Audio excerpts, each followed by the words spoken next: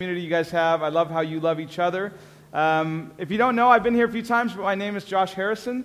I'm a pastor. Hello. Great to see you. I'm a pastor at a church called Canopy that meets nearby here in Costa Mesa. In fact, nearby right here in this building tonight, our church will be meeting. We are so grateful. I want to just continue to say this every time I get a chance. Our church is so grateful for the generosity of your church, for the way you've opened up your doors to us, opened up your hearts. Friendship with Eric and his family and all of you is so meaningful to all of us. We're very, very grateful. We had a chance, I think it was last week, we had a worship night over in the family room across the way, that way. We were standing there, and every time we have this worship night, we take some time just to pray about what God's up to in our world, and we were standing there kind of looking at the room, and we saw this amazing timeline of the Lighthouse story, and just felt led to pray for all of you. And I just wanted to tell you that you have a church family that's sort of extended family that prays for you on a regular basis. And we are grateful. We're grateful for this community and blessed by what God is doing here, and just want to continue to bless what God is doing here. There's good stuff happening. So, you're in a series on the book of Acts. I got that right? Is that right? All right, good. So otherwise, this was going to be a really, really awkward morning. But Acts, I love the book of Acts, one of my favorite books. And I would say that about another, 65 of them or so. But one of my favorite books in the Bible for a variety of reasons. But one thing I love about it is it gives us a picture of what we're doing here. So we get to see the earliest stages of the church. And not try to recreate it, because this isn't first century Jerusalem. But ask the question, what did this church believe about themselves and about God that caused them to live the way they did? Because I think we can all say with a fair degree of certainty that this church had an impact on the world, right? This was sort of a world-changing church. As a matter of fact, we're here today because of the stuff that we're reading about. So if that happened for them, based on their core convictions and the presence of God in their lives, then I want to know how that can happen for me. I want to know how that can happen for my church. And I'm assuming that you're in the book of Acts because you want to know how that can happen for your church. So we ask this question, what did they believe about themselves that caused them to enter into the world in this redemptive and powerful way? And my favorite verse, hands down, in the book of Acts is Acts chapter 1, verse 1, which is a funny one because it's an introductory verse. It simply says this, in my former book, this is a guy named Luke writing, he says, in my former book, Theophilus, I wrote about everything that Jesus began to do and teach until the time he ascended to heaven. Which is kind of a funny verse to say is your favorite verse. It's the one that we sort of gloss over to get to the good stuff. But really, listen to what it says. In my former book, he's talking about the Gospel of Luke. You see, the guy who wrote Acts, as I'm sure you've heard, wrote two books. He wrote Luke and he wrote Acts, and they go together as kind of one seamless story. It says, in my former book, the Gospel of Luke, I wrote about everything that Jesus began to do and teach. Which implies what? That in this second book, I'm writing about everything that Jesus continues to do and teach. What's remarkable about that, if you read the story, is about 10 or 12 verses into the story, Jesus just lifts off the ground and ascends into heaven.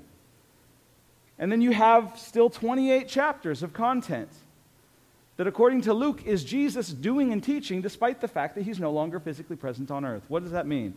That means that the disciples and the apostles, the early church, saw themselves as the literal body of Christ at work in the world. That's how they saw themselves. You ask, what did the church believe about themselves? They believed, and we use this metaphorically all the time, but they believed literally that they were the hands and feet of Jesus at work in the world.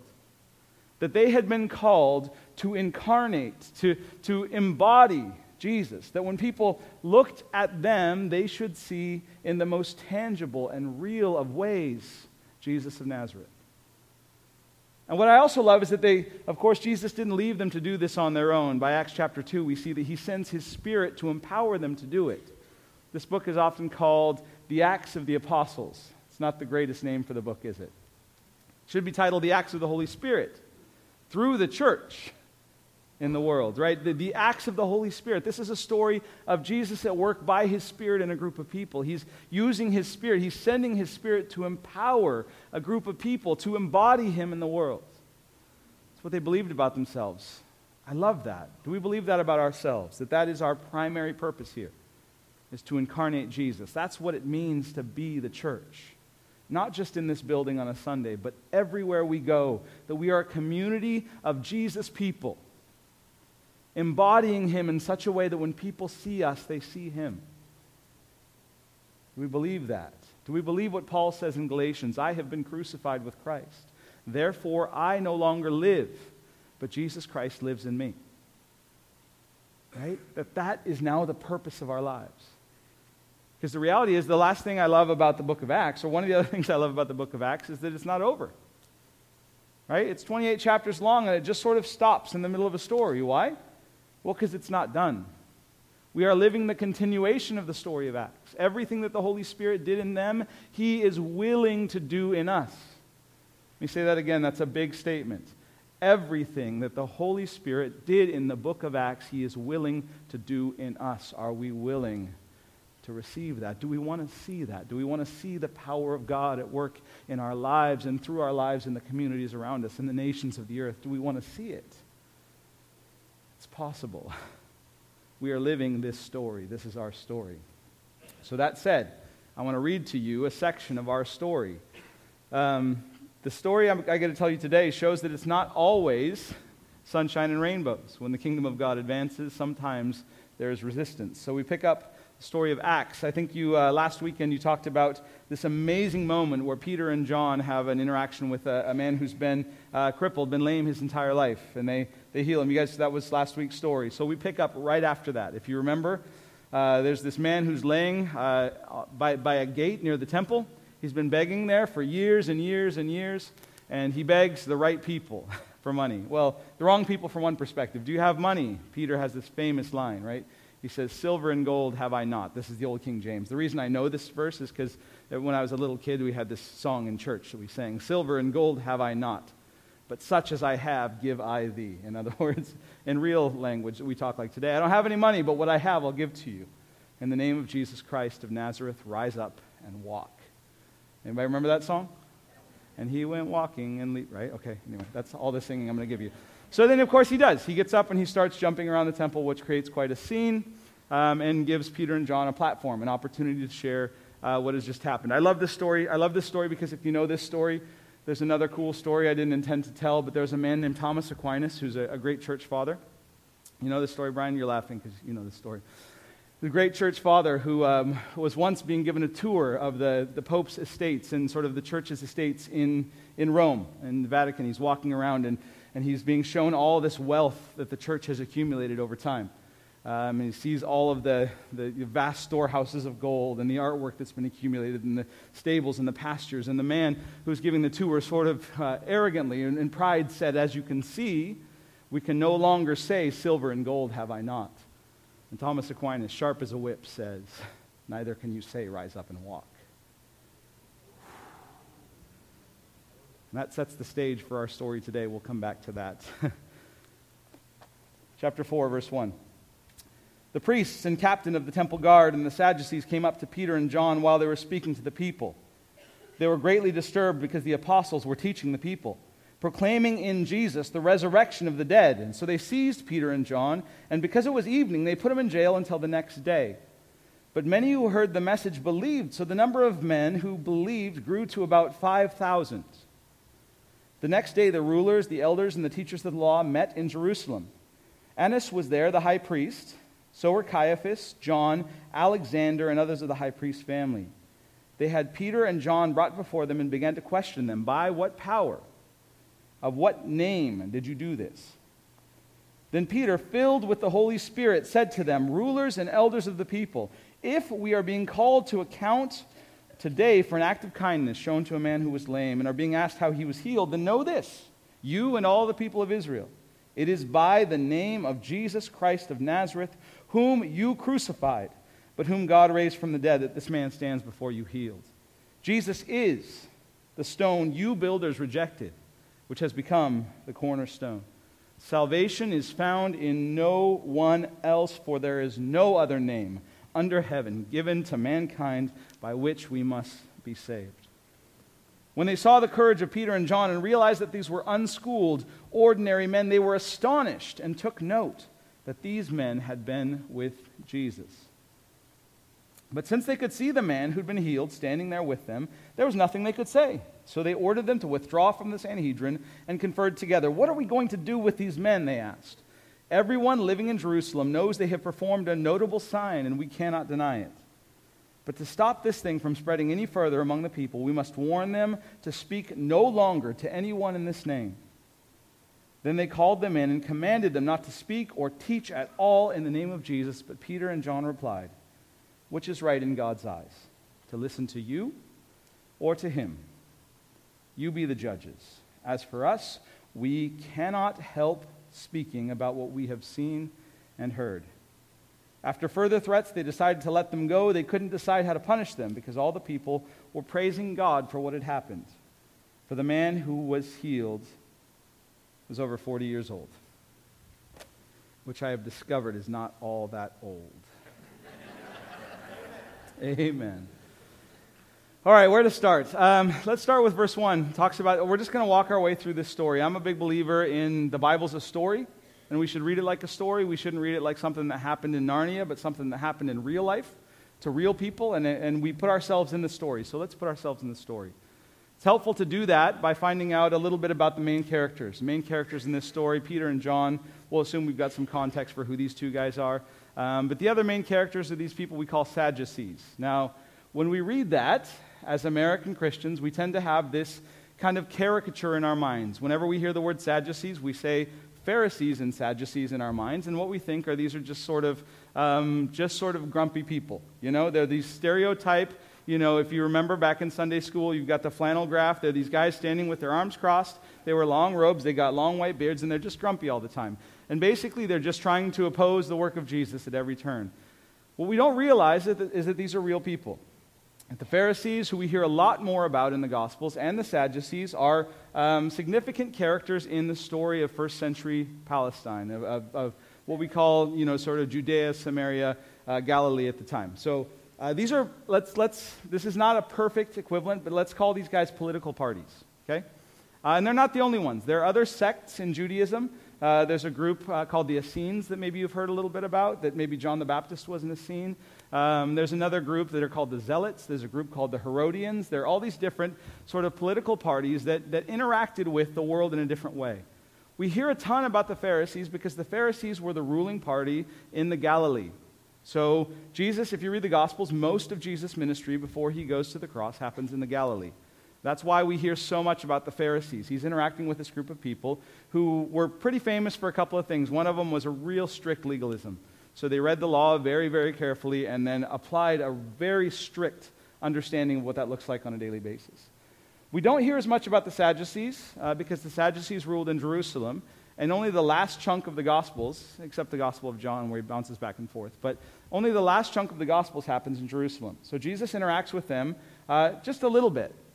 But we know three things about them from the Gospels and from this historian by the name of Josephus. He writes a little bit about the Sadducees. We know three things. One, they were the ruling class, the Judean ruling class in Jerusalem. So these were sort of the social elite, the highest of the high in Jerusalem. They were sort of a combination of political party, social club, and religious leaders. The high priests, because they were the ruling class in Jerusalem, that meant they also controlled the temple. So the high priests were generally members of the Sadducee party. Two of them are listed here. The former high priest, a guy named Annas, and then his son, a guy named Caiaphas. And these are Sadducees that essentially had the responsibility of maintaining the temple and keeping religious life in Jerusalem. Now, what's significant about this, I promise this is going somewhere. I promise. So just bear with me. Some of you really like history and you're geeking out right now, and the rest of you are falling asleep. But I promise this will go somewhere. Okay. So what's important to remember is that Palestine, ancient Palestine, was a Roman province at this time. So it had been conquered by the Romans. It was under control of the Roman Empire, which is interesting. So when I say that the Sadducees were the ruling party in Jerusalem, well, they were the ruling party underneath an imperial government. Okay, so we have the Roman Empire. Now, the Romans were smart. They didn't come in and just sort of try to take over everything. They didn't kick out all of the old government and sort of put their own people in power. They did that in strategic positions, but they also allowed the people they ruled enough freedom, enough autonomy so that they wouldn't be revolting all the time. So, the Sadducees had this interesting situation where they were tasked with ruling the people of God, ruling this sort of religious group under the influence and the power of the Roman government, which means they were constantly having to navigate the relationship between the two. all right? They have this Holy Scripture that they believed in, that they thought formed the instructions for how they should do life, who they were as people, but they also had the practical realities of navigating life in an empire. And they had to figure out, they walked a delicate dance between the two. And what the Sadducees ultimately did is they made deals.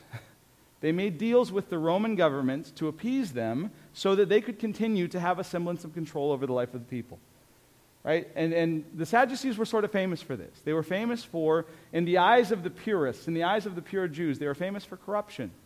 Remember when Jesus goes into the temple, he sees a whole bunch of people selling stuff. This was under the control of the Sadducees. They had so begun to conspire with the Roman government that they started to reflect not the values of the Word of God anymore, but instead the values of the empire. And Jesus comes in and flips over tables. Jesus is representing this, no, this isn't the way it was supposed to be. But you have to understand, it was a difficult situation for them to be in. Because if they went after this 100%, if they went after what the Word of God said 100%, it would put them at odds often with the Roman government. And they were afraid that the Roman government would sweep in and do what they do, which is crush any opposition. Incidentally, we don't have this represented in the Bible, but if you fast forward to the year 70 AD, that in fact did happen.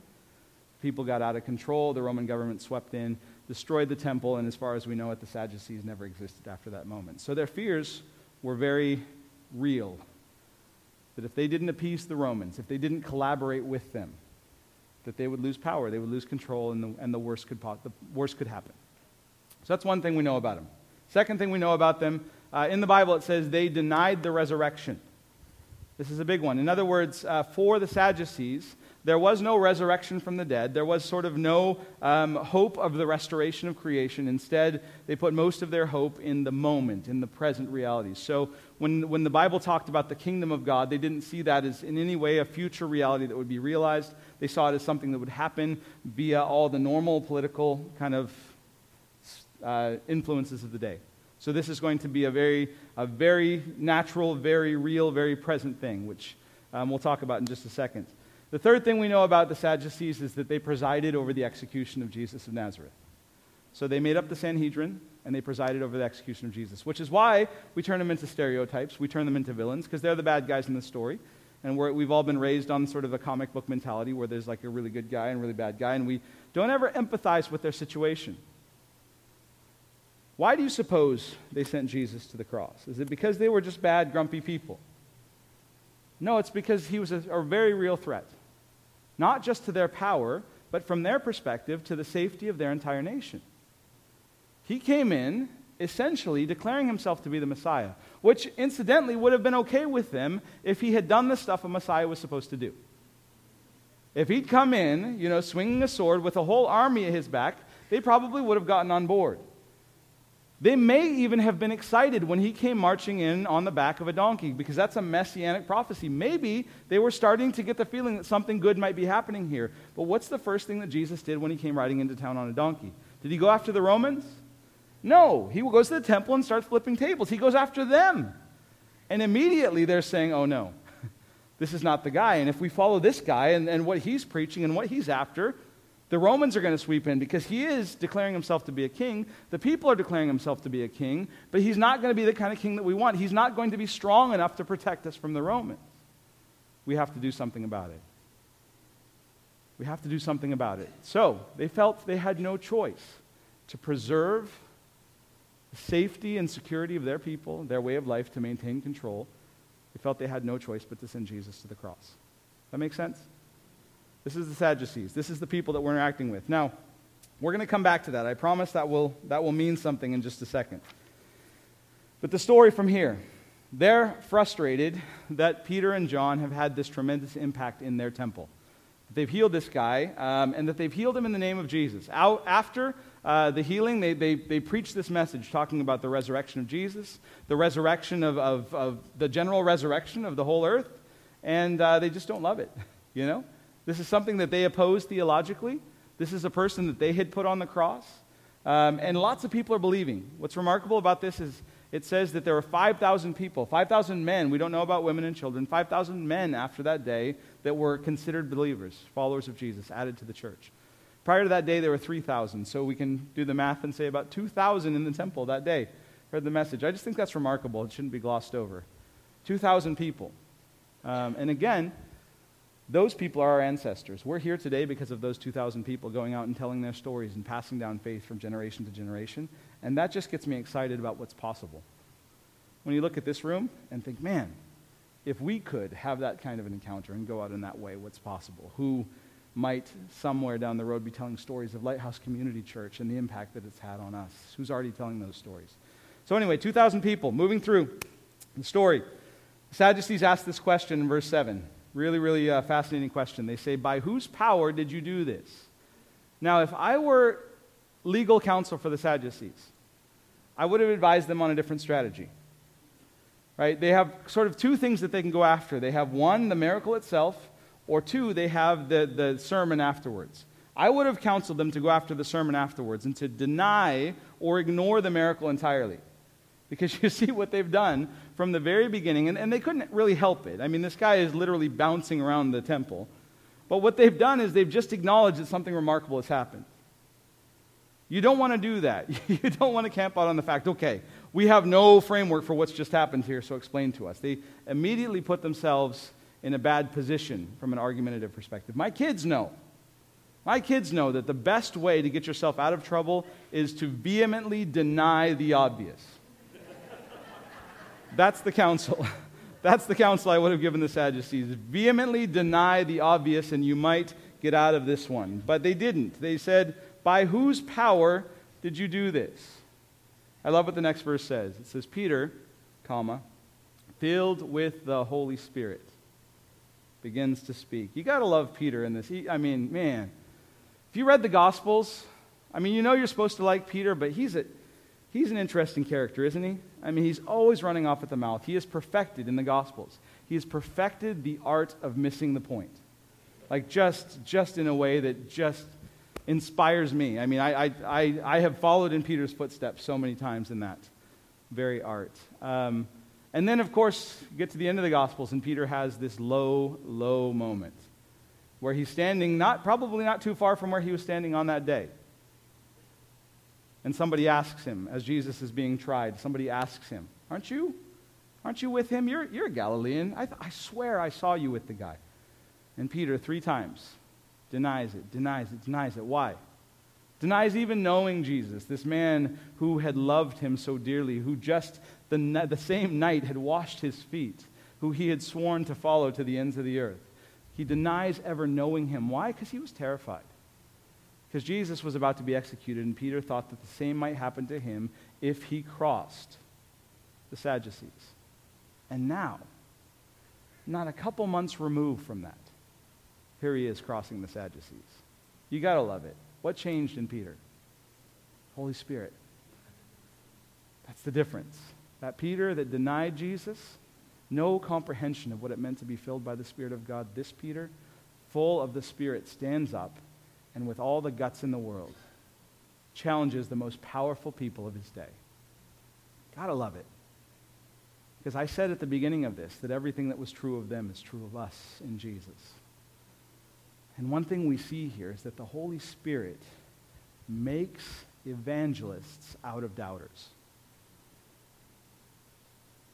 Got any people who ever doubt or question faith in the room? I'm raising my hand. That does not disqualify you. If you are full of the Spirit, He can meet you in that place of doubt, and in some way that we can't begin to understand, transform that doubt into a powerful testimony to the world. The Holy Spirit makes prophets out of deniers. I love that. Peter's a prophet here. He is a fire-breathing prophet with truth in his belly that cannot be held back. All because of the presence of the Holy Spirit. And that same Spirit, my friends, lives in this place. This is possible for us. So Peter, full of the Holy Spirit, goes and he begins his defense. And it's really, really simple. He says, wait. Let me get this straight. You're not upset about what we said. You're upset because we healed somebody who was lame. Just want to be clear. You're mad because we did something nice. Something good. That's what you're upset about. Okay. It's at this point, if you're a Sadducee, that you think, oh shoot. This is not going well. This is not going to end well for us. But Peter goes on. He says, okay, if that's the case, if you must know, the answer to your question is Jesus. The answer to your question is Jesus. By whose power did you do this? He says boldly in front of them, Jesus Christ of Nazareth, whom you crucified, but God raised from the dead. Peter's saying some pretty powerful stuff here in this one sentence. He's saying, first of all, Jesus is the one who did this, which means, of course, what? That Jesus is alive. They wouldn't have liked this very much. Everybody there had seen him hung on a cross, and the rumors had begun to spread through Jerusalem that he was alive. And here is a man standing up and saying, I can prove that he's alive because you see that guy hopping around the temple. I picture in my mind he's still hopping around the temple the next day. You guys see the same thing, right? I mean, if you've been laying on a mat for 40 years, you're going to do a lot of hopping. Hopping around. You see this guy. This is proof that Jesus is alive. And if he's alive, what's significant? Well, everything he said about himself is true. You see, the resurrection vindicates the message of Jesus. If he said all the stuff he said and ended up on a cross and then stayed in a grave, the guy was just nuts. But if he said everything he said, went to a cross, went into a grave, and then came out again, then you have to say, oh, wait a minute. Maybe there's some truth to what he was saying. The resurrection vindicates Jesus. And so that's why Peter says, Jesus the Christ, the Messiah, the King that you were waiting for. That's whose power we did it in, this risen King. And by the way, if everything he said about himself is true, you made a big mistake. Jesus the Christ of Nazareth, whom you crucified. Gut punch. Right there. Because these were the people who were supposed to be doing the work of God. They were high priests in God's temple. They were the people responsible for leading the entire nation, shepherding them into the presence of God, leading them forward. They were to be the ones whose eyes were peeled, looking for the ways God was at work and following where he led.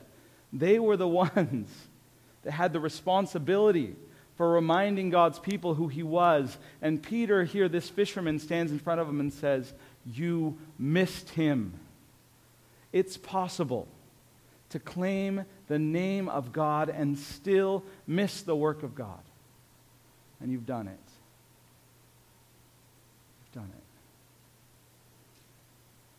But it's not over there, because Peter goes on to say what? He said, salvation is found in no other name. It's this great verse where he basically lays out the path to salvation.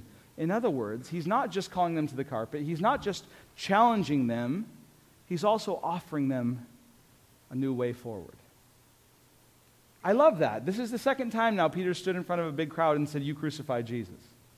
But he doesn't leave it there.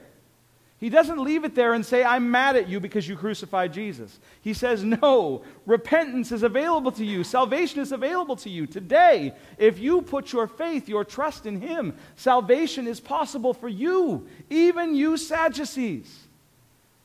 But there's another side to this. He's saying salvation comes in no other name. In other words, it's not going to come from over here. You're not going to find it through collaboration with the Romans. You're not going to find what you want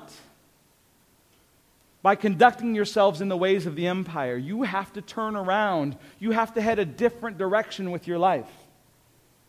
You have to follow him in the way he's doing things. This king that you crucified because he wasn't the way you wanted him to be, maybe what you wanted was wrong, not him. Maybe the way you think the world operates is what's wrong, not the way he envisions the world could be. If you want salvation, you don't find it here. You don't find it with the Romans. You don't find it via control. You don't find it in the empire. You find it by surrendering yourself to him. No other name. No other name. And this would be such a central idea to the Christian church moving forward. There's no other name. Caesar is not Lord. Jesus is. The empire does not dictate our lives. The king and kingdom do. Peter's trying to get them to understand this. But they continued to miss it. I love what happens next because, it's Peter standing in front of this, like, who's who of Jewish society. There's a reason, by the way, that Luke gives us all these names. He names off, 4 or 5 different people. For us, it's just sort of, it's just the stuff we skip over. But if you're reading in the first century, you would kind of gasp here because this is Peter standing before the Supreme Court. I mean, these were the movers and shakers in Jewish society. And keep in mind, there were synagogues around the Mediterranean, around the known world, around the empire. So everybody who's reading Luke's letters, especially every Jewish reader, would know who he was talking about. That Peter is standing in front of the high priest Caiaphas. And he just flattens him entirely. And they're shocked. They take a step back and they were amazed because they looked at him and they were uneducated, unschooled men. He shouldn't have been able to do this. He's teaching the rabbis. But notice what it says, and we all love this verse. They took note that these men had been with Jesus. In other words, here they are in this debate, this argument with these 2 Galilean fishermen. And they just start to realize, man, this feels familiar. Where have we experienced this before? Where have we experienced just being absolutely destroyed by a Galilean fisherman? These are Jesus' people. I love that. I love it. They hated it. They noticed the power and authority and courage that comes from the Holy Spirit. And they didn't like it. So their solution to the problem, really simple. Hey, all right, we're going to let you off the hook this time. Again, remember, guy bouncing around the kind of courtyard. We're going to let you off the hook this time. Just don't ever do it again. Peter and John's response, all due respect, Supreme Court. Who are we going to go with, you or God, on this one? And I love their rationale. It's true. What are we supposed to do? He rose from the dead. You know what? I don't want to be standing here any more than you do. Honestly, do you think that I wanted to get arrested last night? I'm paraphrasing, of course. Do you think that we wanted to get arrested and spend the night in prison last night? Do you think that this is not scary for us, that standing in front of all of you? Do you think that we're not daunted by the mission that we have, that we've been given to take the gospel to all the nations? Do you think that that doesn't terrify us? But we have no choice because it's true. It's true. He rose from the dead and we're witnesses. It is what it is. If it's true, my friends, it changes everything. It takes all of our other plans for our lives and it just flattens them. Because now we have a new task. We're witnesses. That's who we are. So that's the story. 3 quick observations on the story, okay? Observation number 1. You ready for this? We are saved and empowered to incarnate Jesus in the world. That's why he has saved us. That's why he's given us his Spirit. Not for our personal enjoyment, although we will deeply enjoy relationship with him along the way. His name is like honey, sweeter than anything else. Spirit like water to our soul. But that water is not simply for us. It's not so we can enjoy it and never thirst again. It's so that, in the words of Jesus, out of us will spring rivers of living water. That's why he's given it to us. He's given us his Spirit so we can incarnate him to the ends of the earth. So that when people look at us, they will see him. That's true of us. That's possible by the Holy Spirit. You know that this word Christian, that so many of us identify with, we say, I am Christian, was first not spoken by the church about themselves, but by the world about the church. I think it's in Acts chapter 8 in Antioch. Maybe it's a little bit later, Acts chapter 10. It says the disciples were first called Christians. Hear that? Were called Christians in Antioch.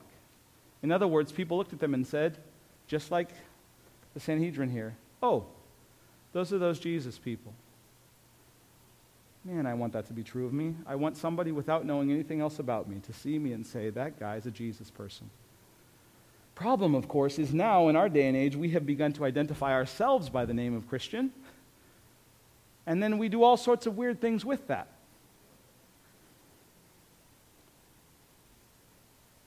You know what I've discovered? The world still loves Jesus. You guys notice this?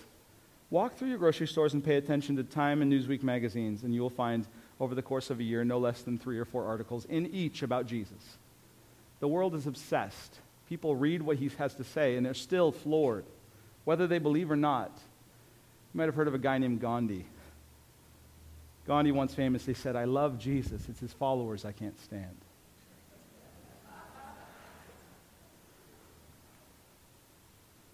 Wow.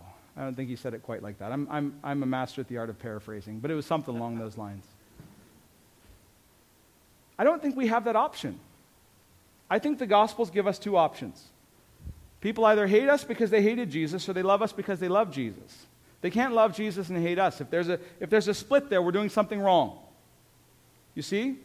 The church is often crying persecution. You know, we quote, "You'll be persecuted for my name's sake," but sometimes I think the persecution we experience is just because we're being idiots. I'm speaking to myself here, my friends, because I'm not embodying Jesus in the way that I should. Now, if I embody Jesus well and somebody hates me for it, great. But if they hate me because I'm just being a jerk in the name of Jesus, that's not okay. I want them to see him when they look at me and be forced to respond to him. I want that to be true of us. We exist to incarnate Jesus. That's observation number 1. Observation number 2 is it's entirely possible that we Christians can behave like Sadducees. I had a professor in college. Am I okay on time? I'm watching this clock tick up. I'm sorry, guys. I'm on a bit of a rant here. Thank you. I'll take that. Everybody else is saying, I'm not sure I agree with that man in the front, but I'm going to agree with him. So here we go. I had a professor in college who said the way to read the Bible, to really understand the Bible, is to put yourself in the shoes of the bad guys in the story. See, I often read this story, and I'm Peter or John. Anybody else? Yeah, no, I'm the Sadducee. I mean, think about it. Somebody who collaborates with the empire. Well, that's me. I was raised in this world under a certain philosophy of how you're supposed to live your life. And I believe in Jesus, but at the same time, I just want to... There's stuff that doesn't belong with Jesus. You know what I mean? There's the spiritual stuff. Jesus is great for church. But then there's my finances. You know? Or then there's my politics. Or then there's the way I engage in relationship with my spouse. Or then there's the way I parent my kids. Or then there's the way, this one kills me. Then there's the way I drive. Jesus, you stay in church, but stay out of my car. I am never less like Jesus than when I'm behind the wheel of a car. You know, this is a tough one, but I heard a pastor recently, a well-known pastor talking about politics, faith and politics. And somebody asked him how his faith influences politics. And he said, he started listing off all these different issues, all these things he believed, sort of going down the political ballot and checking off all the Christian things to say. And they said, no. I mean, how does your faith influence your voting? That's what I mean. Like, when you read the words of Jesus in the Gospels, how does that influence the way you vote? And he said, not at all. He said, the last thing I want is a president who embodies the Sermon on the Mount. And I thought that's really interesting, isn't it? What was he saying? Jesus is great for church, not great for ruling the nation. And I understand what he was saying. Because you start to go to all the practical realities of all the things we have to protect and the ways we have to be strong. And this guy got crucified on a cross, and what's the deal with all this? But I wanted to yell at the screen like, at Christmas we sing, "You rule the nations." We say you're the Lord of all the earth. I think Jesus knows what he's talking about. I think if we apply his words, they will result in life. Maybe not easy, but they'll result in life. But then I was convicted in my own heart of my finances and the way I think about finances. Jesus, stay out of it. I got this. Or the way I think about my marriage, or all this sort of stuff. And I realize I do the same thing. We sort of split our lives into spiritual and physical. And Jesus is good for this one, but not great for this one. Jesus, you handle this. You get me to heaven when I die, and I'll handle this. We're like the Sadducees. We have no real view of the resurrection. The resurrection means that Jesus endows our spiritual life with our physical lives with his supernatural power. You see that? That the Spirit comes to bring us to life here and now. And that should affect everything else. The confession of faith for the early church was Jesus is Lord. not only Savior, but Savior and Lord. In other words, he gets to say everything he wants about anything he wants in my life. And I should live differently in every sphere of life because I'm a follower of Jesus. I have realized for myself that in so many ways, I have collaborated with the empire. I live my life on the value system of this world far too often, instead of allowing the values of the kingdom, as countercultural and difficult and sacrificial as they might be, to influence the way I live my life here. And when I do that, I miss God. My friends, do you want to see the power of God in your life, in your church, in the world? Then spend more time and energy and attention on him than you do on politics, on finances, on career, on relationships, on anything else. Invest your energy into following him, and you will. You will see him move. But if we continue, and I'm not saying this to you, I'm saying it to me, if we continue to collaborate with the empire, we'll miss him.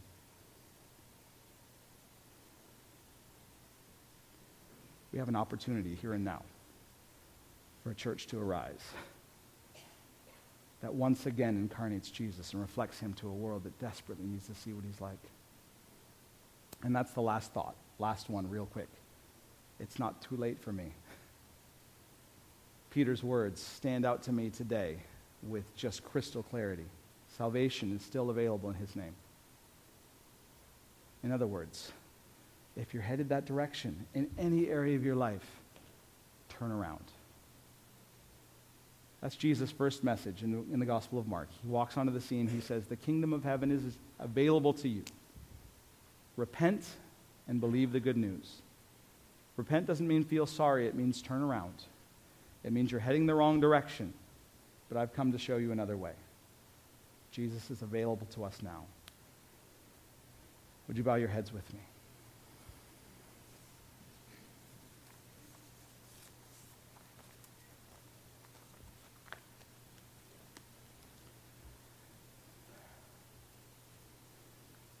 Father, I pray that there would be life in this message.